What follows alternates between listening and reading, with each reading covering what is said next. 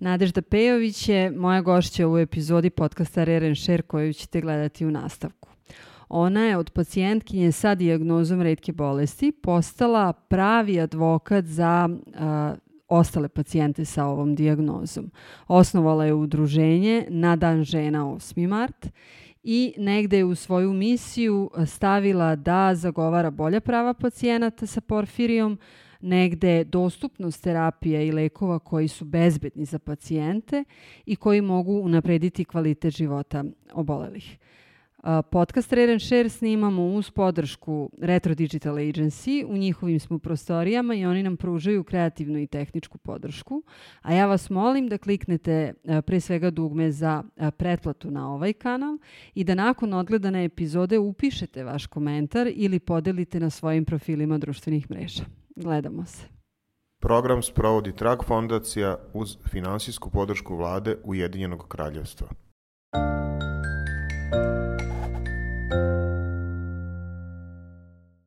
Ovaj materijal je finansirala vlada Ujedinjenog kraljevstva. Izrečeni stavovi ne moraju nužno odražavati zvaničnu politiku vlade Ujedinjenog kraljevstva. Draga Nadežda, hvala ti što si se odazvala pozivu da budeš gošća podcasta Share. Mi smo za preko godinu dana snimili 18 epizoda i drago nam je što imamo jedno mlado udruženje, odnosno tebe kao predstavnicu udruženja koja je tek na početku. Ono o čemu smo pričali u prethodnim epizodama bili su roditelji koji se bore za svoju decu. Bili su profesionalci koji učestvuju u dijagnostici, u terapiji, u lečenju dijagnoza obolelih od retkih bolesti. Imali smo i pacijentkinje koje su iz prvog lica jednine prenosile svoje iskustva, ali nisu ušle u taj nezahvalan posao osnivanja organizacije kako bi zaista bili pravi advokati i pravi zagovornici za unapređenje položaja obolelih od dijagnoze o kojoj ćemo pričati nešto kasnije. Nas dve smo imali priliku uživo da se upoznamo nedavno, a ono što je online i ono što paralelno pratimo jedna drugu su stvari koje nam daju neku sliku. Ja ipak ne bih da prenesem moj subjektivni osećaj onoga kako vidim tebe. Tebi ću dati priliku da se predstaviš, a za one koji nas gledaju i slušaju, htjela bih samo da pomenem da se podcast Share snima uz tehničku i kreativnu podršku Retro Digital Agency. U njihovim smo prostorijama i zadovoljstvo je što imamo sve veću grupu ljudi koja nas podržava, koja prati sve objave i gleda naše epizode, pa se nadam da će i ova epizoda biti gledana i da će dati motivacije, hrabrosti i snage onima koji se sad nalaze na putu otkrivanja ili dijagnoze neke retke bolesti ili na putu ka izlečenju, da dobiju tu motivaciju koju ti imaš i s kojom živiš i radiš svakodnevno. Dobrodošla. Hvala. Hvala ti na prvom mjestu što si me pozvala da budem gost. Veliko mi je prvo zadovoljstvo što sam u Novom Sadu, obožavam ovaj grad. I ajde, što se tiče predstavnika pacijenata i zagovaranja, to jeste jedan divan poziv, makoliko imao nekih negativnih i zamarajućih strana, razočarenja. Ono što je divno jeste upravo to spajanje sa ljudima koji imaju negde iste ciljeve, iste porive i istu želju da menjaju svet oko sebe. To su male minijaturne promene, ali mislim da je konferencija o retkim bolestima na kojoj smo se nas dve srele jedna od takvih događaja gde se u stvari ljudi prosto upoznaju i prepoznaju, što je još važnije. Tako je. Hvala još jednom. Nema na čemu, zadovoljstvo je naše. Dijagnoza s kojom živiš se zove porfirija. Tako je. To je nasledna bolest i u vašoj porodici to nisi samo ti, već su to i tvoje dve sestre. Kako je izgledalo suočavanje s tom dijagnozom, zapravo iz čega je krenulo?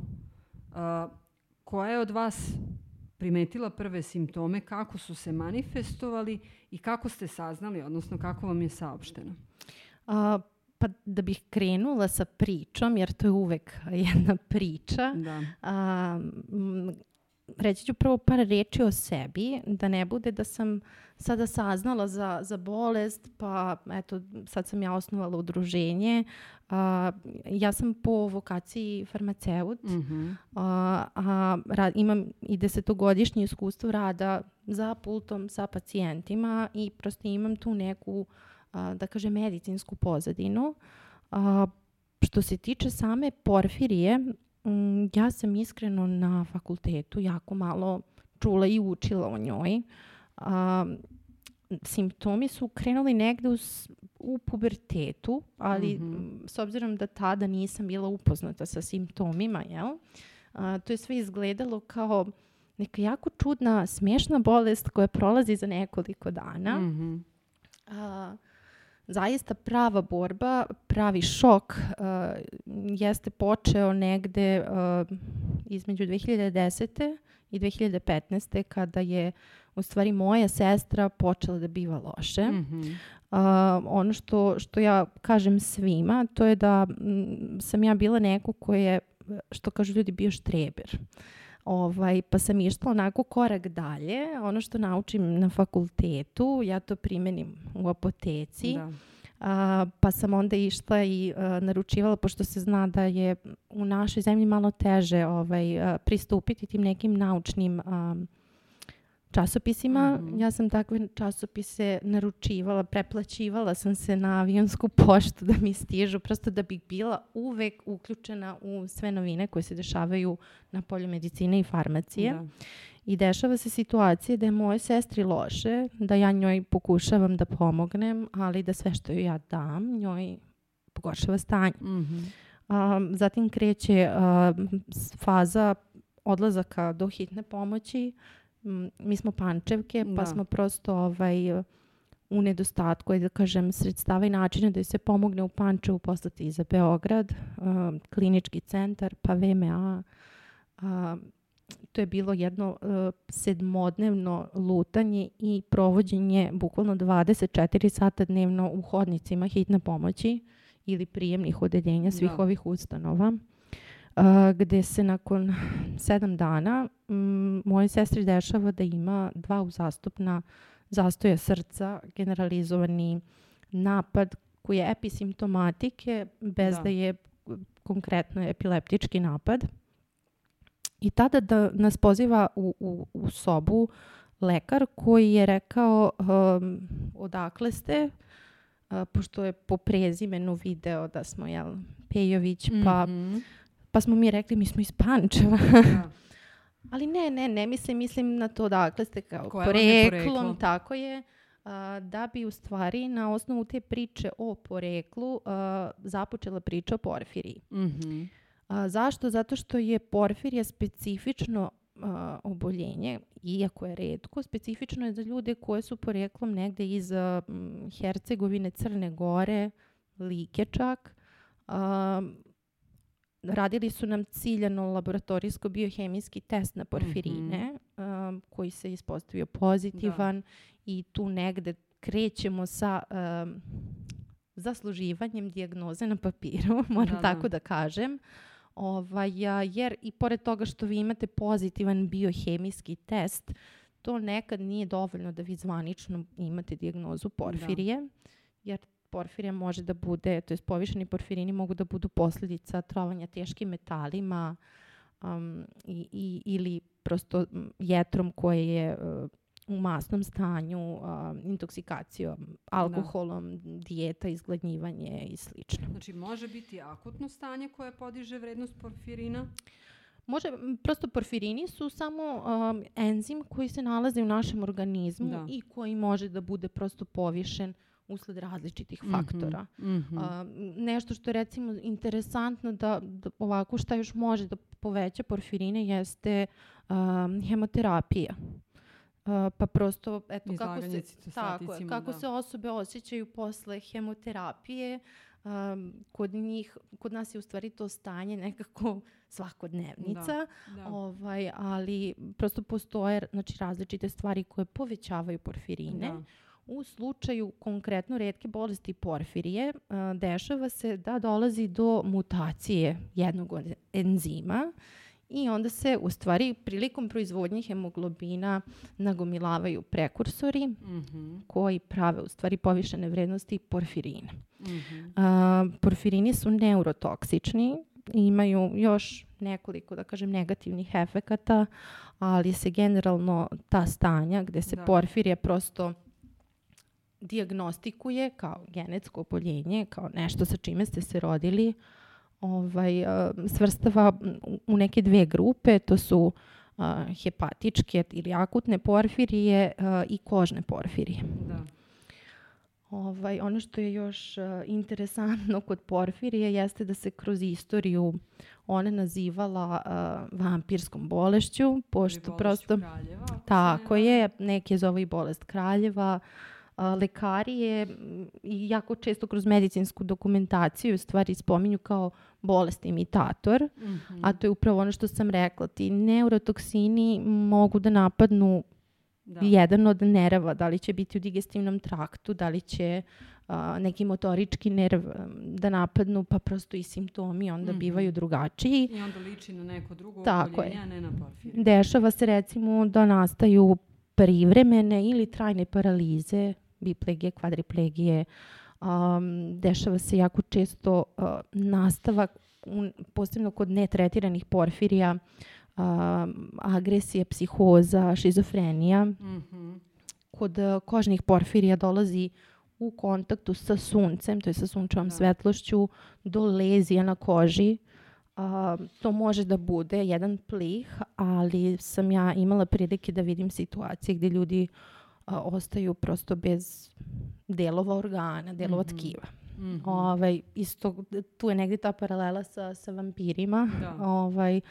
U Srbiji trenutno u našem udruženju uglavnom imamo akutne porfirije, nemamo za sada ni jednu kožnu, ali sam ja negde kroz svoje studije u razgovorima s različitim asistentima, pošto smo imali i lekare kao profesori i asistente, čula da su oni imali više prilike da vide te kožne porfirije. Kažem, nama se u udruženju još ni jedna nije javila, ali manifestne su verovatno zato što se vide i nije u organu i nije enzim u pitanju. Ono što mene zanima, sama si rekla na kraju, taj razgovor o poreklu u smislu da se određena društva, određeni narodi suočavaju s tom dijagnozom i da porfirija ima taj naslednji karakter.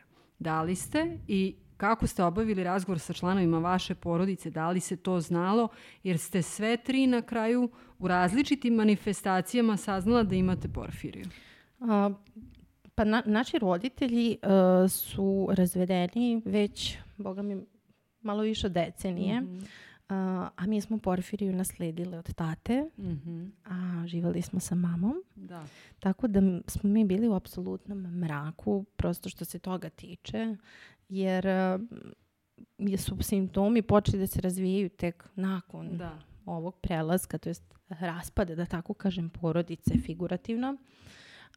Prosto mislim da smo kulturološki, mislim sada više zbog ovog svog pređašnjeg iskustva u apoteci, kulturološki smo jako osetljivi na to pitanje bolesti, jer je označavamo kao slabost, nemogućnost, sramotu. I iz tog razloga mislim da se ni unutar moje porodice nije dovoljno govorilo o tome. Prvog momenta kada sam dobila informaciju da moja sestra ima porfiriju, meni su određene također biohemijske analize, također sam imala povišene porfirine. Rekli su da je nasledno, da je dominantno autozomno nasledna. Odmah sam napravila jednu Facebook grupu i obavestila sve moguće članove porodice, ne znajući da li je u tom momentu sa mamine ili tatine strane. Onda su krenule povratne reakcije. Pa mi smo za ovo znali. Pa imali smo situaciju. Dakle, to su sad ovo o čemu smo pričali, te neprijatne teme unutar porodica, ali nažalost unutar bar moje porodice je bilo situacija da smo imali ajde da kažem bake i tetke koje su umirale na porođajima od posljedica porfirija. Bile nepokretne, završavale u ustanovama za mentalno zdravlje. Tako da se prosto ova ideja osnivanja udruženja zasniva upravo na tome. Da se u stvari borimo protiv tog mraka i neznanja. Da nije strašno reći da imate porfiriju i po mom mišljenju daleko je lakše kada znate da je imate, da se sa njome nosite nego da ne znate, jer je taj osećaj, to što sam isto pomenula, taj imitator bolesti, u gomili situacija sam osjećala kao da sa mnom nešto nije u redu. Nisam znala da objasnim ljudima. A simptomi su takvi da prosto nakon unosa velike količine ugljenih hidrata i dobrog odmora vi se vraćate u normalno stanje. Tako da je prosto bolest nešto što bar u početku može da bude onako ublaženo. Ono što jeste jako opasno, jeste jako životno ugrožavajuće, što je našim pacijentima negde i najbitnije, jeste ta čuvena lista dozvoljenih tj. bezbednih lekova. Nažalost, niko ko ima porfiriju neće to otkriti, da kažem, na neki blag način, osim ako nije to već unutar porodica objavljeno, to jest obeznanjeno. Ovo ćemo da... Što se porfirije tiče, nažalost, niko neće uspeti na neki nežan način da otkrije da je ima, osim ukoliko u porodici to nije već poznato, jer su to akutni napadi stanja u kojem vi osjećate užasno jake bolove. Nekad ste svesni, nekad ste nesvesni, sve zavisi koliko taj napad dugo traje. Napadi su neopisivo jaki. Skoro kao, ja nisam bila nažalost trudna, ali neki kažu da deluju poput porođajnih bolova. Pritom što razlike u tome što ti bolovi traju konstantno, ne prestaju, nekad šetaju od organa do organa. I nama je negde najvažnija ta čuvena lista dozvoljenih, to je bezbednih lekova, jer u takvom stanju kada dođete u hitnu pomoć i kažete da vas nešto boli, prva stvar koju će lekar da uradi jeste da vam da nešto protiv bolova. A pitanje je kako taj enzim metaboliše lek? Kod nas lekovi protiv bolova mogu da deluju smrtonosno, u zavisnosti od toga koji je. Ukoliko vaš lekar ili vi sami ne znate da imate porfiriju, u takvom stanju akutnog napada jako često se dešava da uđete u tu epileptičku, da kažem, epizodu nakon koje vas ili uvode u indukovanu komu ili budete u komi. Nakon svakog tog akutnog napada nailazi period prosto gde vi najčešće imate amneziju, slabost u mišićima. To je period gde se zahteva duži oporavak. Možete da imate, ovo što sam rekla, prolaznu ili dugoročnu paralizu. I prosto nijedna hospitalizacija nije pozitivna stvar. Kada sam osnivala udruženje, imala sam situaciju da sam na sajtu stetoskopa pronašla članak o porfiriji, čitala komentare i vidjela jednu objavu, doduše možda staru godinu ili više, gde se čovek obraća za pomoć i ostavlja svoj kontakt telefon.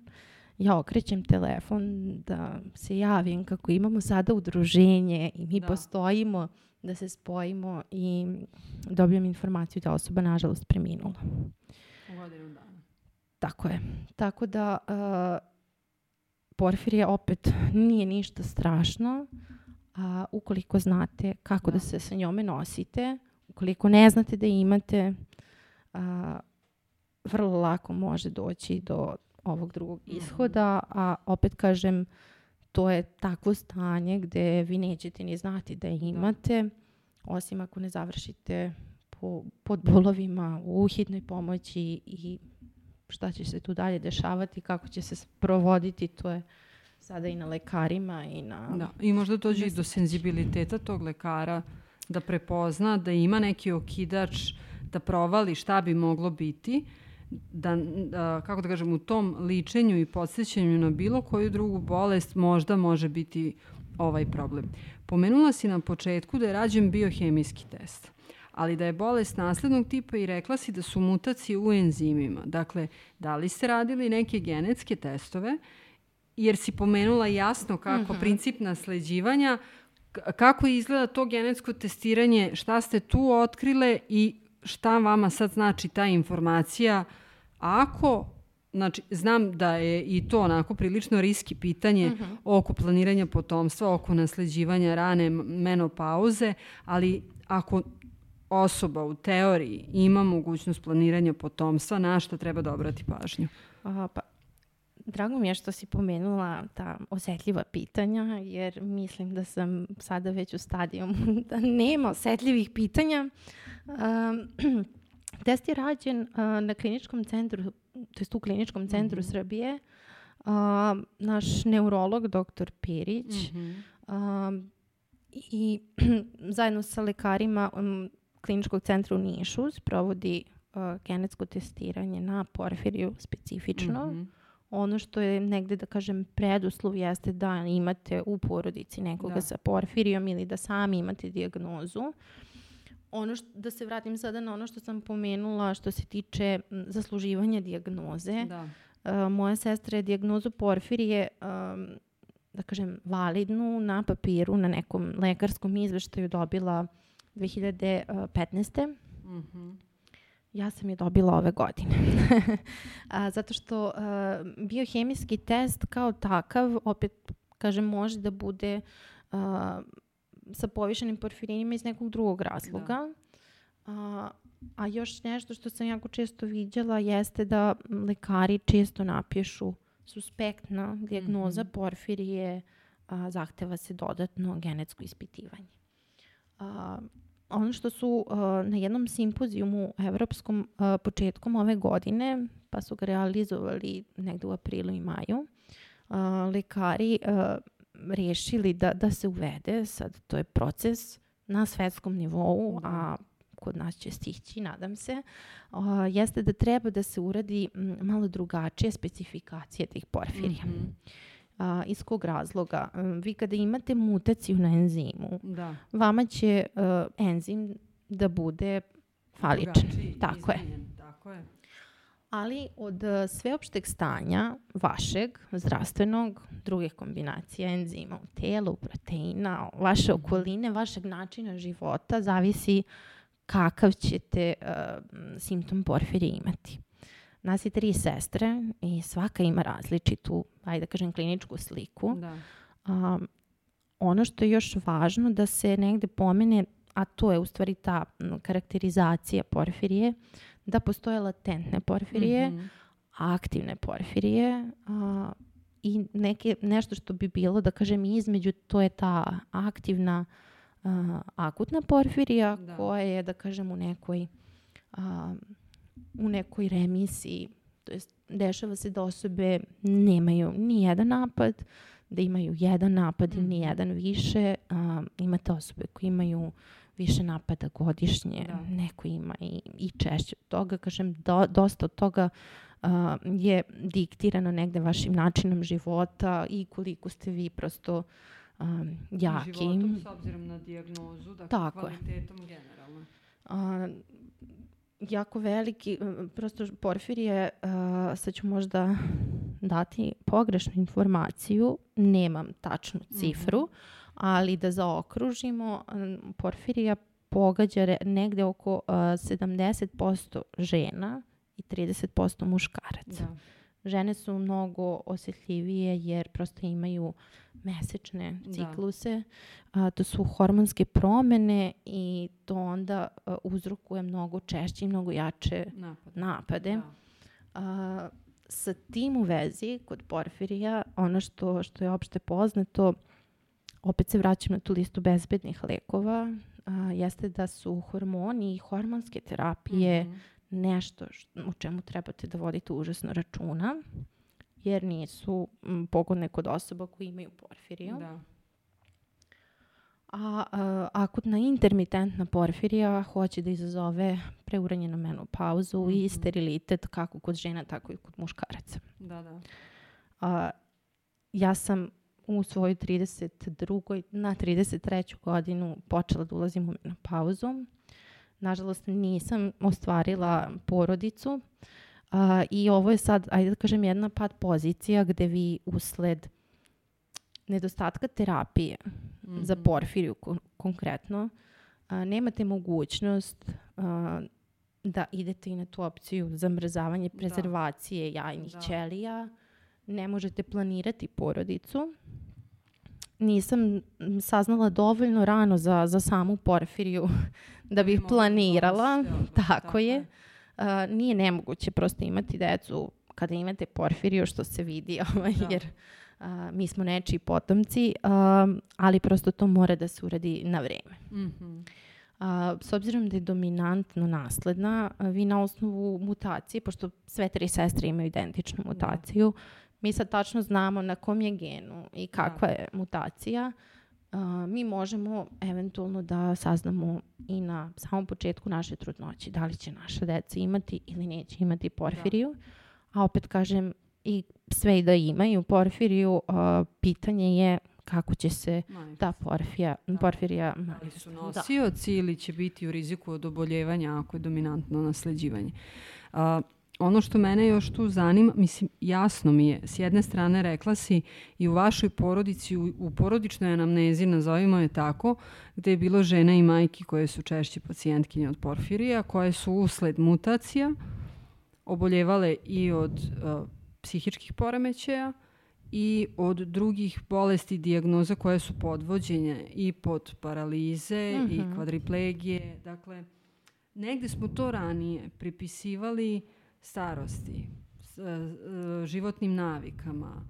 Kako da kažem, i ja se sećam sad kroz priču i ne mogu ni ja da budem precizna, ali bake, prabake u njihovim 70. i 80. nešto nije u redu, ne znamo šta, ali kao to je od starosti. A sada kada osvešćujemo uopšte taj princip nasleđivanja, onda shvatimo šta se sve dešava u našim genima i mala je digresija.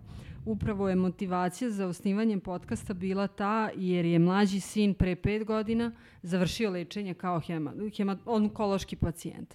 Dakle, iz jednog holesteatoma desnog uva patohistologija je potvrdila histiocitozu Langerhansovih ćelija. I Viktor je primio 3 bloka hemioterapije i bio na terapiji održavanja i završio svoje lečenje i on je sada dobro. Čak više nemamo ni tih redovnih kontrola, pošto su doktorke s kojima smo komunicirali vrlo otvoreno rekli da nema potrebe. Ostaje nam do kraja našeg vremena da pratimo. Ima gomila sekundarnih stvari koje mogu da se pojave. Ali prosto sad po njemu vidimo da nije ništa. Ono što jeste problem je da je meni otac pre 8 meseci preminuo kao onkološki pacijent. Gde za tu njegovu dijagnozu nije bilo druge terapije osim ove simptomatske, pa kad hemoglobin padne na ispod 80, daju mu se transfuzije krvi, imaću pitanje i za transfuzije krvi. I ja saznajem da nosim neku mutaciju. Ja ne znam šta se dešavalo babama i dedama u njihovoj podmakloj starosti. Znam da je od svih karcinoma 5 do 15% naslednog tipa. I njih dvojica nemaju istu dijagnozu, ali svejedno su obojica bili onkološki pacijenti.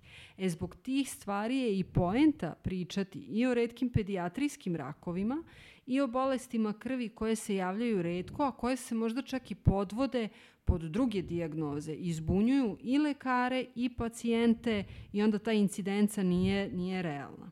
Kakva je situacija sa transfuzijom krvi, primanjem transfuzije kod pacijenata sa porfirijom? Da li se sme, da li se ne sme, da li ima prakse? U principu, što se tiče porfirija, ono što je karakteristično za nas jeste da imamo konstantno loše vrednosti gvožđa, anemični smo ili smo tu negde na granicama. Imamo trombocitopeniju kao posledicu, to je ono što ti kažeš, priključne stvari koje se još dešavaju. Tako da, koliko sam ja upoznata, niko od nas nije davao transfuziju, to jest nije dobrovoljno mogao, nije ispunjavao uslove da da krv. Da. Ali nije nemoguće, toj krvi ništa ne nedostaje. Da. Nama je problem unutar same jetre, jer prosto jetra ne može da izmetaboliše toksine koje, ajde kažem, osobe koje nemaju problem sa porfirijom rade. Da. Ono što je kod porfirije recimo nepreporučljivo, to je zabranjeno osim tih lekova koji nisu bezbedni, jeste i alkohol. Da. Što ne znači da neko ko ima porfiriju ne sme nipošto da popije čašicu ili dve. Ono što je problem jeste da naš enzim koji treba da izmetaboliše taj neurotoksin ne može to sam da uradi. Tako da se ta jedna čašica alkoholnog pića ili jedna tableta leka koji nije dozvoljen za porfiriju neće odmah ispoljiti svoje negativno dejstvo, već je to neko kumulativno sklapanje tih loših karakteristika i faktora. Tako da, recimo, ukoliko popijem čašicu alkoholnog pića danas, mene će ta čašica da boli i sutra i preksutra i nakosutra. Da. Treba će mi mnogo više vremena da se oporavim. A nekad ta čašica, moja sestra recimo, pošto se okrenula biljnim preparatima i suplementaciji, uzela je da pije neke kapi na biljnoj bazi, koje su stvari bile u nekom delu alkoholna tinktura, propilen glikolska, do duše, ali njoj su i te kapi, znači uzimate 20 kapi nekog propilen glikolnog rastvora, koji će vas nakon 3 dana uvesti u napad. Tako da to je ono što je prosto opet zbunjujuće i nama i pacijentima.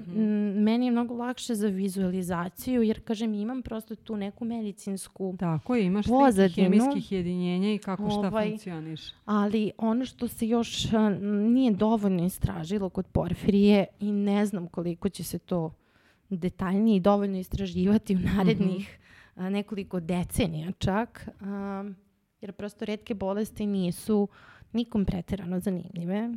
Farmaceutima i velikim gigantima nije isplativo da na malom uzorku ljudi pretražuje novi lek, prodaje novi lek i tako dalje. Tako da smo negde prepušteni sami sebi i tom razmenjivanju iskustva u stvari jedni među drugima. Jako često porfirini, koji su opet, naglašavam, neurotoksini, hoće da izazovu karcinome.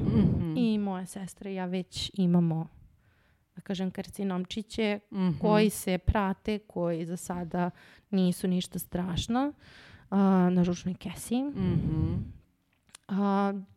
To opet, kažem, može da bude nešto što je nasledno i može da se dovede u vezu sa porfirijom. Najčešći karcinom kod porfirije jeste hepatocelularni na jetri. Jako često dolazi do karcinoma bubrega, jer se prosto porfirini metabolišu i izbacuju putem urina, to jest iz krvi kroz mokraću, feces i tako dalje. Zatim treći po redu je, čini mi se, karcinom creva.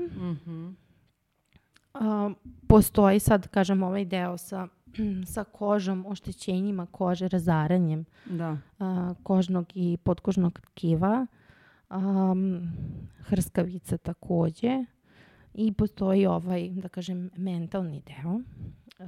Jako puno nas, to su sad efekti porfirina. Porfirini imaju taj simpatomimetički moment, povećana je aktivnost simpatičkog dela nervnog sistema i onda se dešava da imamo simptome poput osoba koji imaju hipertireoidizam, znači ubrzani puls, ubrzano je disanje, ubrzano je produkcija znoja i urina. I to je, sad kažem, zbunjujuće i za lekare i za pacijente, jer vi mislite, možda imam problem sa štitnom žlezdom. I onda odete, izvadite krv, izvadite hormone, vama su svi hormoni u redu, ali vi dalje imate te simptome. I to u nekom ruku porfiriju čini teškom za dijagnostiku, jer vi kada odete da radite krvnu sliku, niko vam ne nudi taj test. Da, nijedan test ne uključuje obične krvne slike, ne uključuje porfirine. Da. A ono što je još zanimljivo jeste da porfirini kreću da skaču kad imate akutni napad. Znači treba čekati napad. Da. Tako da je to sve jedna velika mačka u džaku. Ja sam pokušavala da saznam više o simptomima i o različitim oblicima porfirije od svojih članova porodice kad sam saznala da ih je bilo. Opet kažem, nisu mnogi htjeli da pričaju o tome, ali to mi je pomoglo da nekako sklopim malo jasniju sliku. Jer se i unutar jedne porodice porfirije razlikuju, a opet kada se sad osnovalo i udruženje, pa mi imamo tu neke online sastanke gdje delimo međusobno ko je šta pokušavao, probao, šta je kome pomagalo, kakvi su mu simptomi. Svi imamo tu zajedničku crtu, a to je taj brain fog.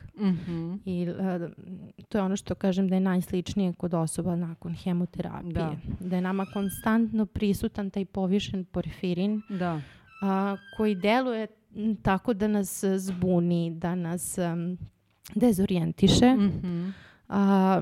Dosta nas ima problem sa neuropatijom. Svi imaju krvna slika to. Nisko gvožđe, trombociti, ali svi simptomi se pogoršavaju kod žena obično pred sam ciklus. Onda se smire i onda planirate vaš život tako što imate 10 dana nemoći, ćutite, borite se za ljude, snagu, tako je, to se radi o sebi, a onda imate 20 dana kada možete da se popnete na mesec. I da vodite organizaciju, udruženje. Tako da, mislim, može sve to lepo da se sredi, mogu i čak ti kritični dani da se ublaže, da budu i kraći, da budu i lakši, ukoliko znate u čemu je problem. Da. Tu je ta, kako da kažem, prvo porodična anamneza jako važna, čak dragocena, da se zna i da se razgovara o tome. Druga stvar je rana dijagnostika, dakle čak i preko biohemijskog testa, genetskog testa, zasluživanja dijagnoze, ali što preciznije informacije koji je tip i negde i u većini retkih bolesti dalje ima nekih pitanja na koje nemamo odgovore, tako da i ova klasifikacija nije neobična stvar. Za brain fog, što si rekla, mislim da je to utisak i pacijenata sa fenilketonurijom, s povišenim fenilalaninom. Oni imaju taj osjećaj maglinja, a ako se prosto nagomilava. Ali ono što je mene još tu zanima, sad, kako da kažem, imaš 10 godina iskustva života sa dijagnozom, sa svešću da je to nešto prisutno u tvom životu. Kako je to uticalo na tvoje životne odluke? Dakle, pomenula si već potencijalno planiranje dece, mogućnosti i nemogućnosti.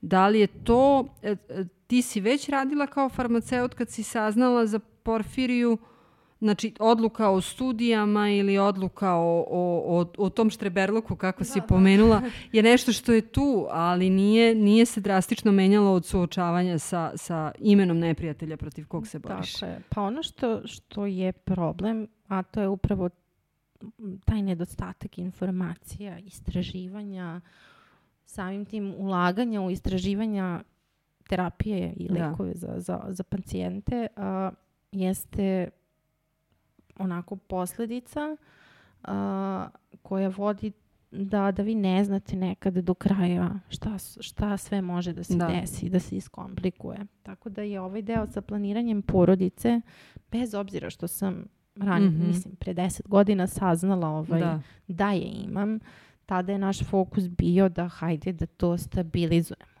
da ne budemo u situaciji, jer mislim, nažalost, jako veliki problem smo imali u bolnicama, u urgentnim centrima.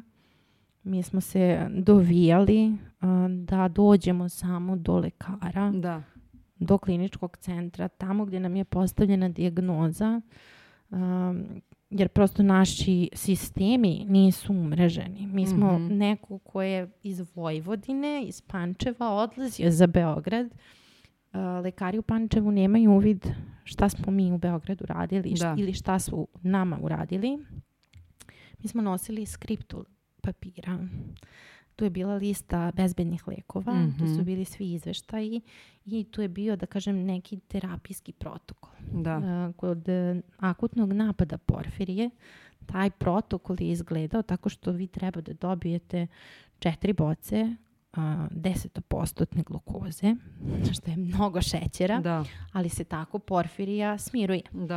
Tu se još daje prostigmin, daje se fiziološki rastvor, daje se largaktil koji smiruje tu episimptomatiku, daje se za bolove najčešće aspirin uz taj largaktil. Koji znači, pritom onda razređuje krv. Ali poenta je da vas nekako uvedu u tu nije koma, ali u to neko mirno stanje. Da vas uspavaju, da vas umire. Jer bol neće prestati dok se vaši porfirini u stvari ne izbaci iz organizma. U Srbiji, u Novom Sadu konkretno, ima jedna jedina osoba koja tu terapiju za porfiriju dobija preko onog člana 9. Jednomesečno. Ne kažem da je to nešto što je najbolje rješenje na svijetu, jer ima to i svojih negativnih strana, ali to je jedan kompleks helatni koji vama u stvari skupljate nagomilane porfirine. Poenta je u stvari da vi te porfirine konstantno držite na što nižem nivou i pod kontrolom koliko je to u vašoj mogućnosti. Ova osoba iz Novog Sada to nažalost nije mogla. Njen je oblik porfirije takav. Ona je iskusila i prošla je zaista pakao, jer se ta transfuzija dobija preko porta. Taj normosan hoće da utiče na elastičnost krvnih sudova, posebno posle te dugotrajne upotrebe. Mi sad pokušavamo da uz pomoć tog našeg doktora Perića, hvala mu što se uopšte uhvatio za sve ovo, pokušavamo da prosto uz podršku pacijenata i lekara registrujemo lek koji se zove givosiran, koji je RNK lek. Taj deo je malo i priča o mom aktivizmu, ali pre nego što sam osnovala udruženje, jer sam, kako sam saznala za dijagnozu, naravno počela da čitam, kopam, istražujem.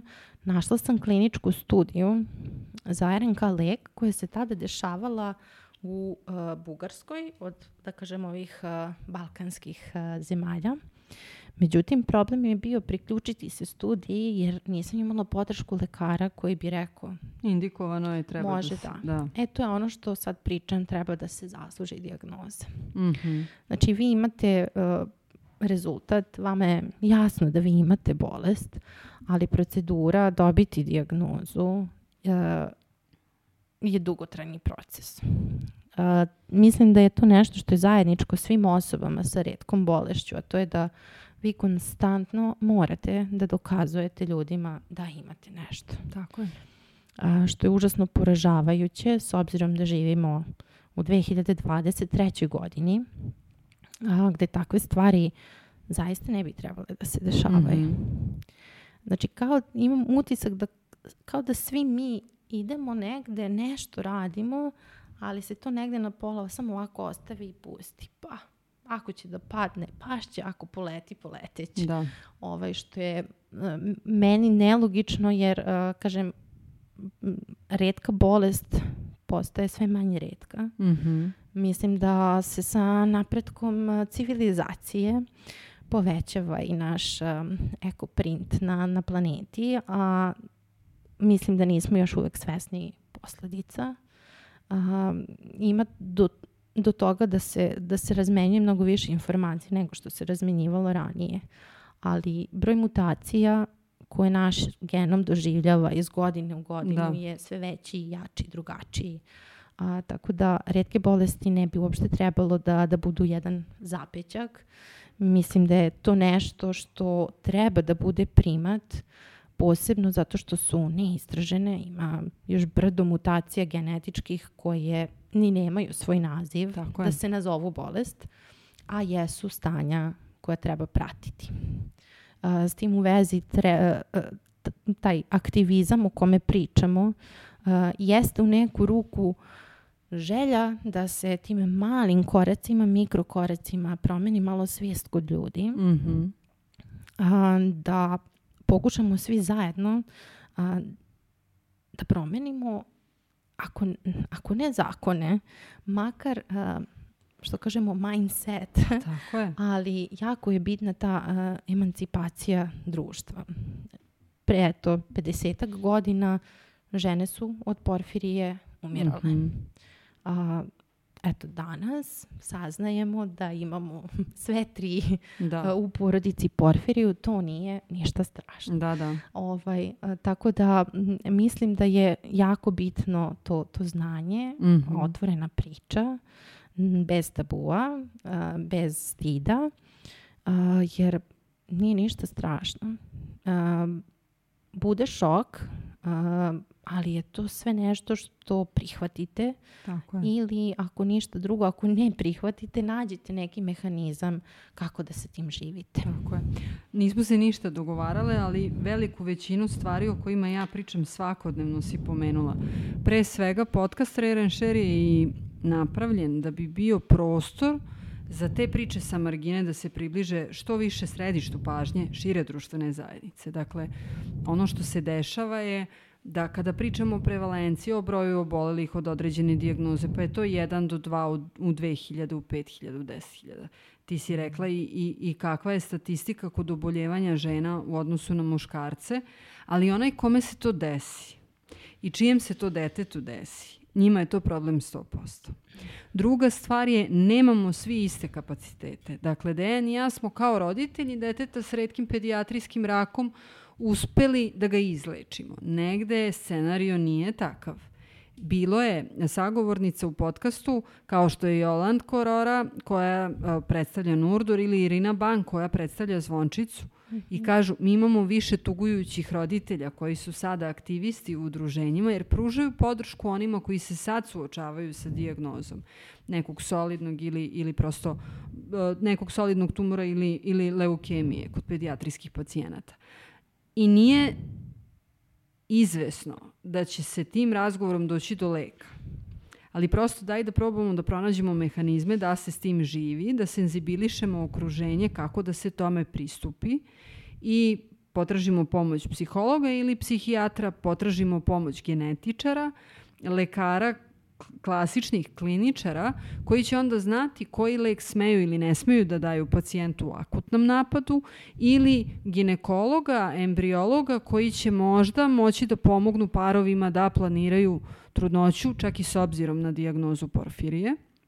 I za sam kraj sam htjela da te pitam u ovom delu razgovora prosto da li misliš da si neke stvari od momenta suočavanja do evo današnjeg dana negde pomerila? Da li si uticala? Da li imaš neki viši nivo razumevanja tvoje sredine, tvoje porodice u ostalom, da oni znaju šta se s njima dešavalo? Pa definitivno mi je od momenta kada sam saznala da imam dijagnozu bilo daleko lakše da se sa time borim. Da je prihvatim, i to je bio isto proces. Mislim, situacije gdje sam ja svesna šta imam, svesna sam donekle posljedica, prihvatam i ove posljedice kojih nisam bila svesna. Mislim da mi to daje nekako vetar u leđa da krenem ovo da pričam i drugim ljudima, jer sam se u momentu kada sam saznala da imam porfiriju, najintenzivnija emocija je bila bes. Bes zbog neznanja, nedeljenja informacija, te socijalne zatvorenosti. I to je negde moj jedini motiv da u stvari udruženje napravim i da pričam o ovome. Mm-hmm. Ja znam kako mene boli i koliko mi je teško što neću biti roditelj. Ne kažem da je to svima san, ali mislim da kad neke stvari saznate na vreme i ako delujete na vreme, ne postoji nemoguće. Da. Kada ne znate, ne želite da prihvatite, vi problem niste rešili. Samo ste ga potisnuli. Da. Ono što opet na osnovu svog tog profesionalnog iskustva mogu da kažem, jeste da mi nažalost ne živimo u društvu gde smo ti i ja i osobe koje su osvestile ovo, gde smo većina. Da. Već je naše društvo šarenoliko. Susrećemo se sa raznim problemima i donekle razumem zašto ljudi nisu zainteresovani za bolest.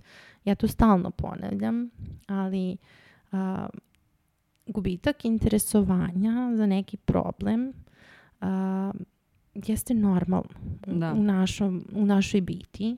Niko se neće baviti problemom dok i sam ne bude pogođen. Apsolutno. Tako da imam razumevanje za osobe koje prosto ne žele da učestvuju u ovoj priči. Ali iznenadit ćete se koliko ima ljudi koji hoće tek kada počnete nešto da radite. Da. Tako da koliko god je naporno i teško doći do upravo onih kojima ova informacija najviše znači, tako je. Toliko je lako i takva je podrška došla u susret na prvom mestu od Norpsa. Ja sam u toku korone, u toku COVID otišla na kratko putovanje kod kume do Nemačke. Mm-hmm. I 7 dana se naprasno pretvorilo u 3 meseca, gdje je mene uhvatila panika. Ja više nisam znala kako ću se tamo snaći, šta ću raditi. Novac je odlazio. Pišem mail konzulatu svaki dan, 2 puta dnevno. Ja ne mogu da se vratim u zemlju. I onda kreće to. Ja imam retku bolest. Kako sada da objasnim ljudima, moram da odem po neko medicinsko zdravstveno osiguranje, a korona je. Da. Mislim, to je bio haos svuda u svetu, pa i tamo. Ja pišem mail Norpsu, tada mi Olja šalje povratni mail, daje mi jedan ljudski savjet. Mislim da sam se upoznala sa prosto Norpsom, kao Norpsom tek u momentu kad sam osnivala udruženje. Mm-hmm. Retki nađu retke, to je ona priča. Sad radim u firmi, u IT firmi, imam 2 divnih kolega i prijatelja, Aleksandru, Dragutina. Aleksandra ostaje u 2. stanju, oni dobijaju Martina Lava. Martin Lav je jedino dete u Srbiji koji ima Šinzel-Gidionov sindrom. Trenutno traje akcija za prikupljanje sredstava, ali Aleksandra i ja se nešto dogovaramo da odemo u Dečji kulturni centar u Beogradu na neku Norpsovu prigodu.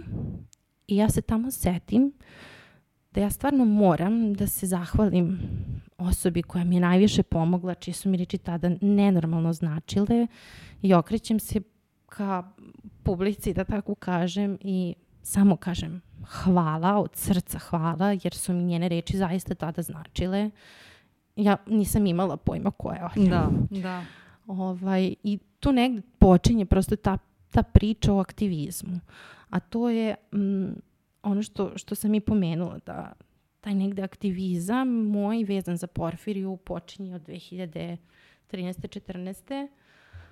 Gde sam ja napravila različite Facebook postove, pokušavala da dođem u kontakt sa ljudima i drugim udruženjima. Da. Nažalost, nijedno u Srbiji. Svi resursi koje sam ja uspevala da nađem su uglavnom bili na engleskom. Udružujem se sa ljudima iz Hrvatske, iz Slovenije, iz Makedonije, ali nijedno od tih zemalja nema udruženja, tako da prosto prepušteni ste u stvari nečim drugim procedurama, drugačijim malo zakonima, a opet istom bolešću. Da. pa vi pokušavate da to primenite ovde u ovom vašem sistemu, to baš tako ne radi. I onda kada sam došla do NORBS-a i čula, prosto dobila na prvom mestu podršku da osnujem udruženje i neizmjernu pomoć u smislu informacije, jer nismo mi svi stvoreni za sve.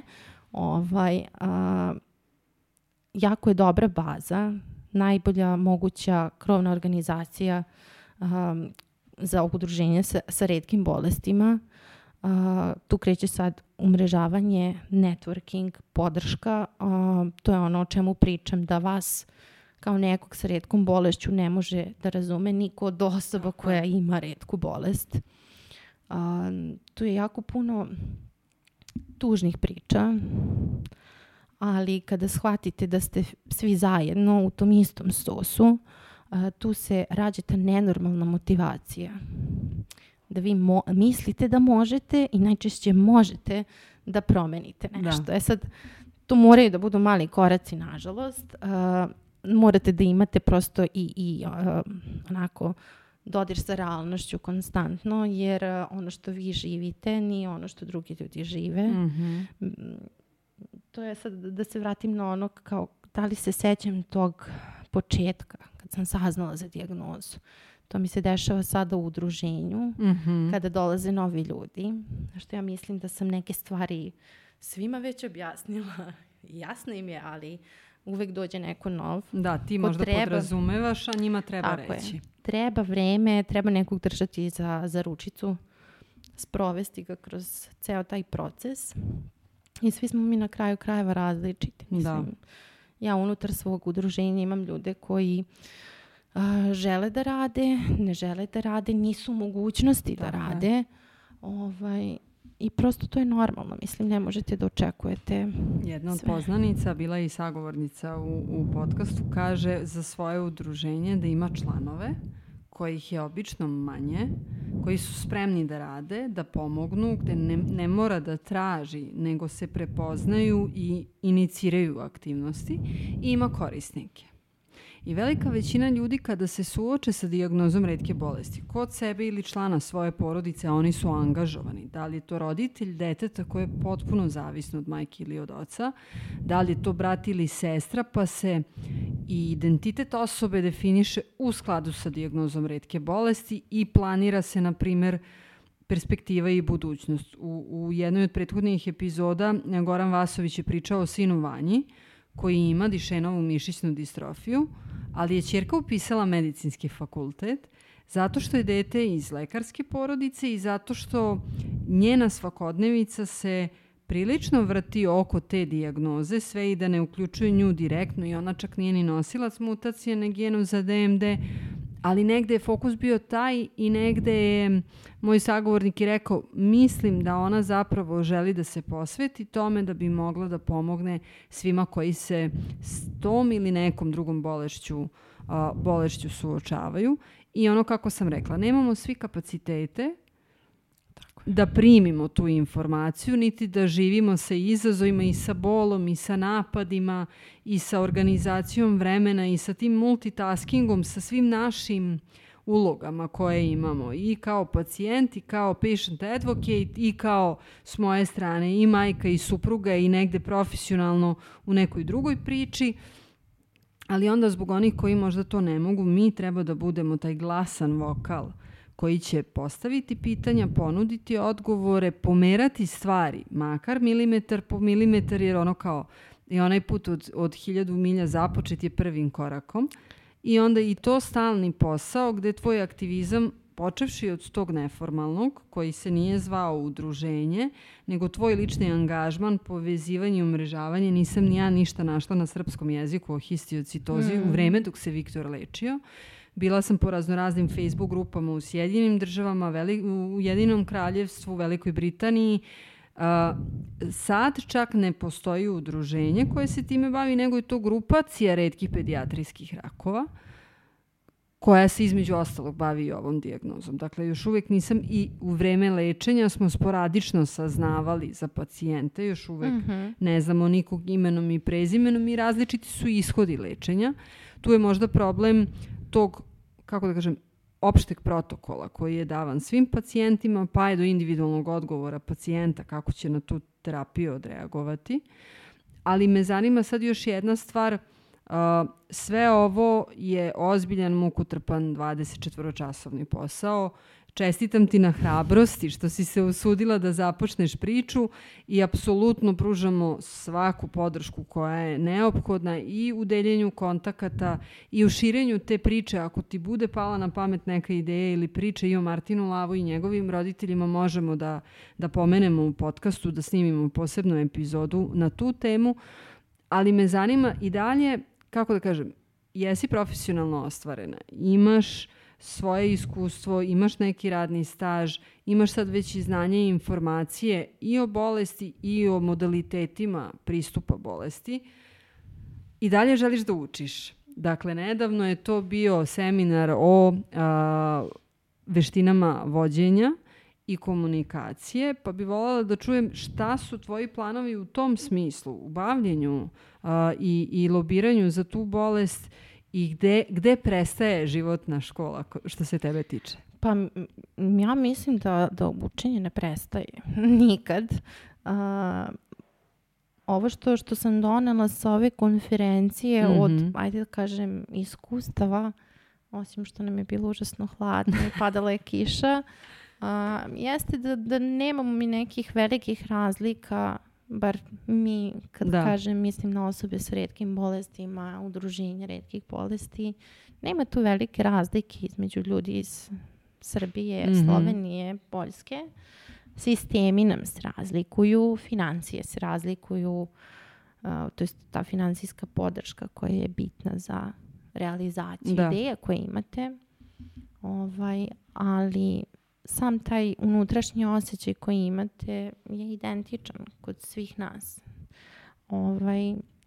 Od ciljeva koje imam, a imam ih, mislim da ću se držati za sada ovih realnijih početničkih ciljeva, to je da se negde podigne svest malo o bolesti. Ja sam zaista zadovoljna jer mi postojimo od 8. marta ove godine. Bravo. Dosta smo postigli, opet kažem u množini, jer bez podrške ljudi koji su me od ovde doveli ne bih mogla ništa da uradim. Zaista treba pomoć konstantno. Ali u nekoj bliskoj budućnosti meni je cilj da upravo olakšam ljudima da ne prolaze kroz ove negativne stvari kroz koje sam ja prošla, a to je neznanje, da imate dijagnozu, nemogućnost dolaska do zvanične dijagnoze, kašnjenje sa planiranjem porodice, nerazumijevanje od strane lekara. Mislim da kada počnete da se aktivirate sa tim odlascima kod lekara, sa ovom sada saradnjom koju imamo sa kliničkim centrom u Beogradu i u Nišu, da se tu već napravi jedan iskorak u razumijevanju porfirije, da mi polako krčimo taj put. Ko zna šta će još tu da iskoči u međuvremenu, ali prosto sam zadovoljna kako sve ovo sada izgleda. Jako je bitno da što pre omogućimo resurse ljudima koji imaju porfiriju na srpskom ili na, što bih ja rekla, srpsko-hrvatskom. Tako je. Jer su ljudi iz Bosne, Hrvatske, Makedonije stupali u kontakt sa nama. Nema udruženja na Balkanu, bar ne o porfiriji, a ima pacijenata. Tako da je meni negde cilj da u narednih par mjeseci, u zavisnosti od toga koliko nam pomoć i sredstva budu dozvoljavala, za sada ih nemamo. A to su sve neki projekti koji zahtevaju prosto financije. Jeste da se napravi ta baza bezbednih lekova koja će da omogući pacijentima, a i lekarima u isto vrijeme da imaju pristup toj bazi sa svog telefona, računara, odakle god, gde god. To je nešto što je nama esencijalno, da tako kažem. A druga stvar je to da svi znaju za porfiriju. Da. To je jasno, mislim da olakšava puno stvari. I sad pomenuli smo puno toga o dijagnozi, o životu, o prosto izazovima sa kojima se suočavaš i ti lično i članovi tvoje porodice, odnosno generalno pacijenti sa ovom dijagnozom. Ali da li misliš da postoji tema, i to je moje posljednje pitanje za večeras, da li ima tema o kojoj ti još nisi čula da se priča dovoljno u široj društvenoj zajednici, a koju bi mogla kandidovati za neku od narednih epizoda podcasta Share Share? Ta tema, tu ima brdo tema, brdo nasumičnih misli u stvari. Šta bi bilo, kad bi bilo, ali pitanja su šta bi bilo da smo otišli u hitnu pomoć u našem gradu i da nas je tamo dočekao lekar koji je baš tu zato što postoje ovi slučajevi neobjašnjivih dijagnoza. Više mislim u smjeru tog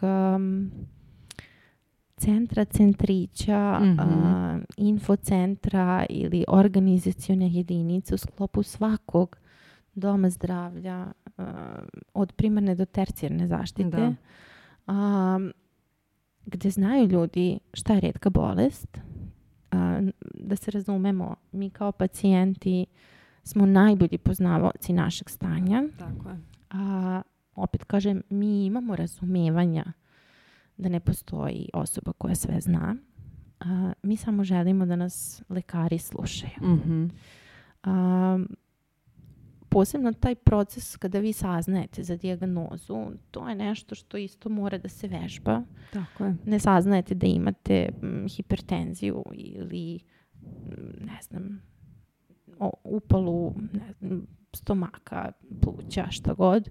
Imate retku bolest koja je u najvećem broju slučajeva neizlečiva jer nema terapije. Tako je. Znači da vežbamo malo i tu empatiju, kako se to saopštava ljudima.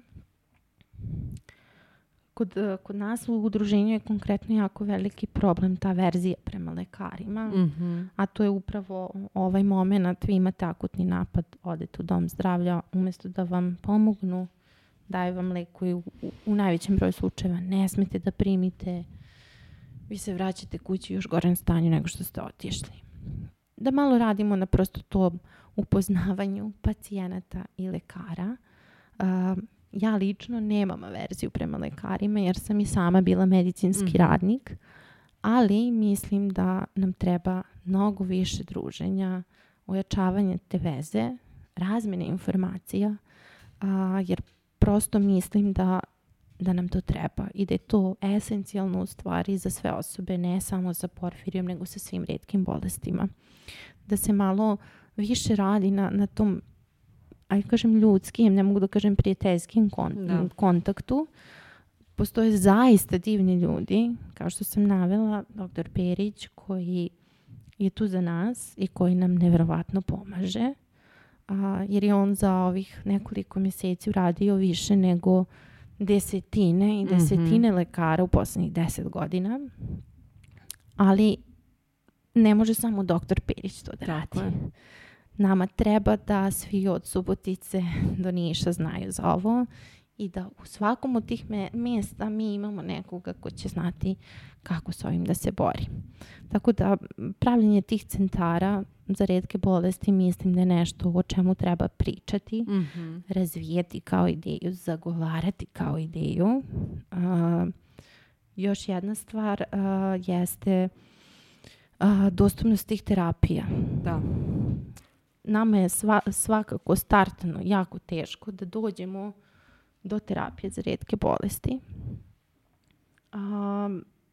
Mislim da bi trebalo da se olakša taj put.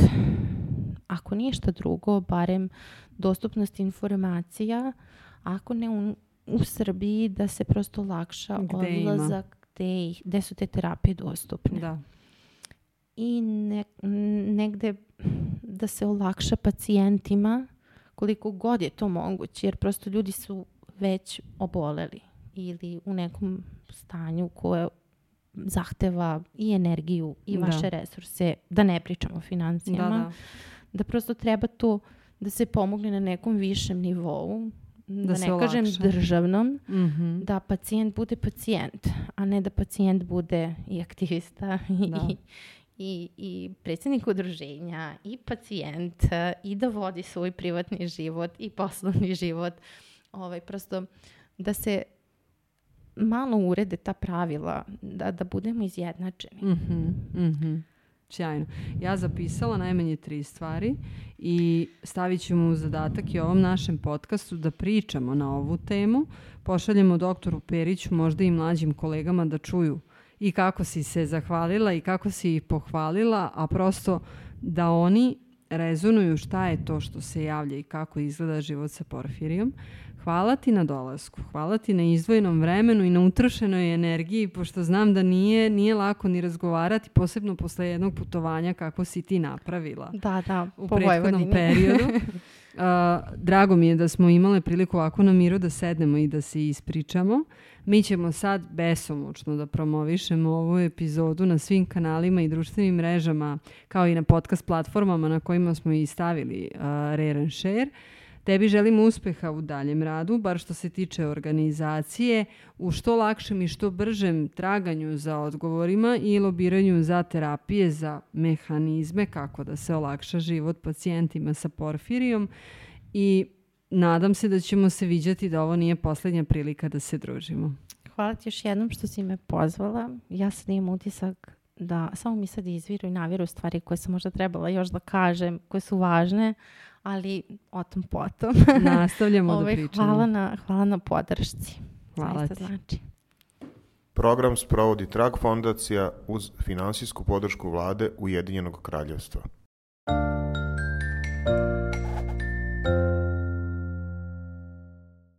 Ovaj materijal je finansirala vlada Ujedinjenog kraljevstva. Izrečeni stavovi ne moraju nužno odražavati zvaničnu politiku vlade Ujedinjenog kraljevstva.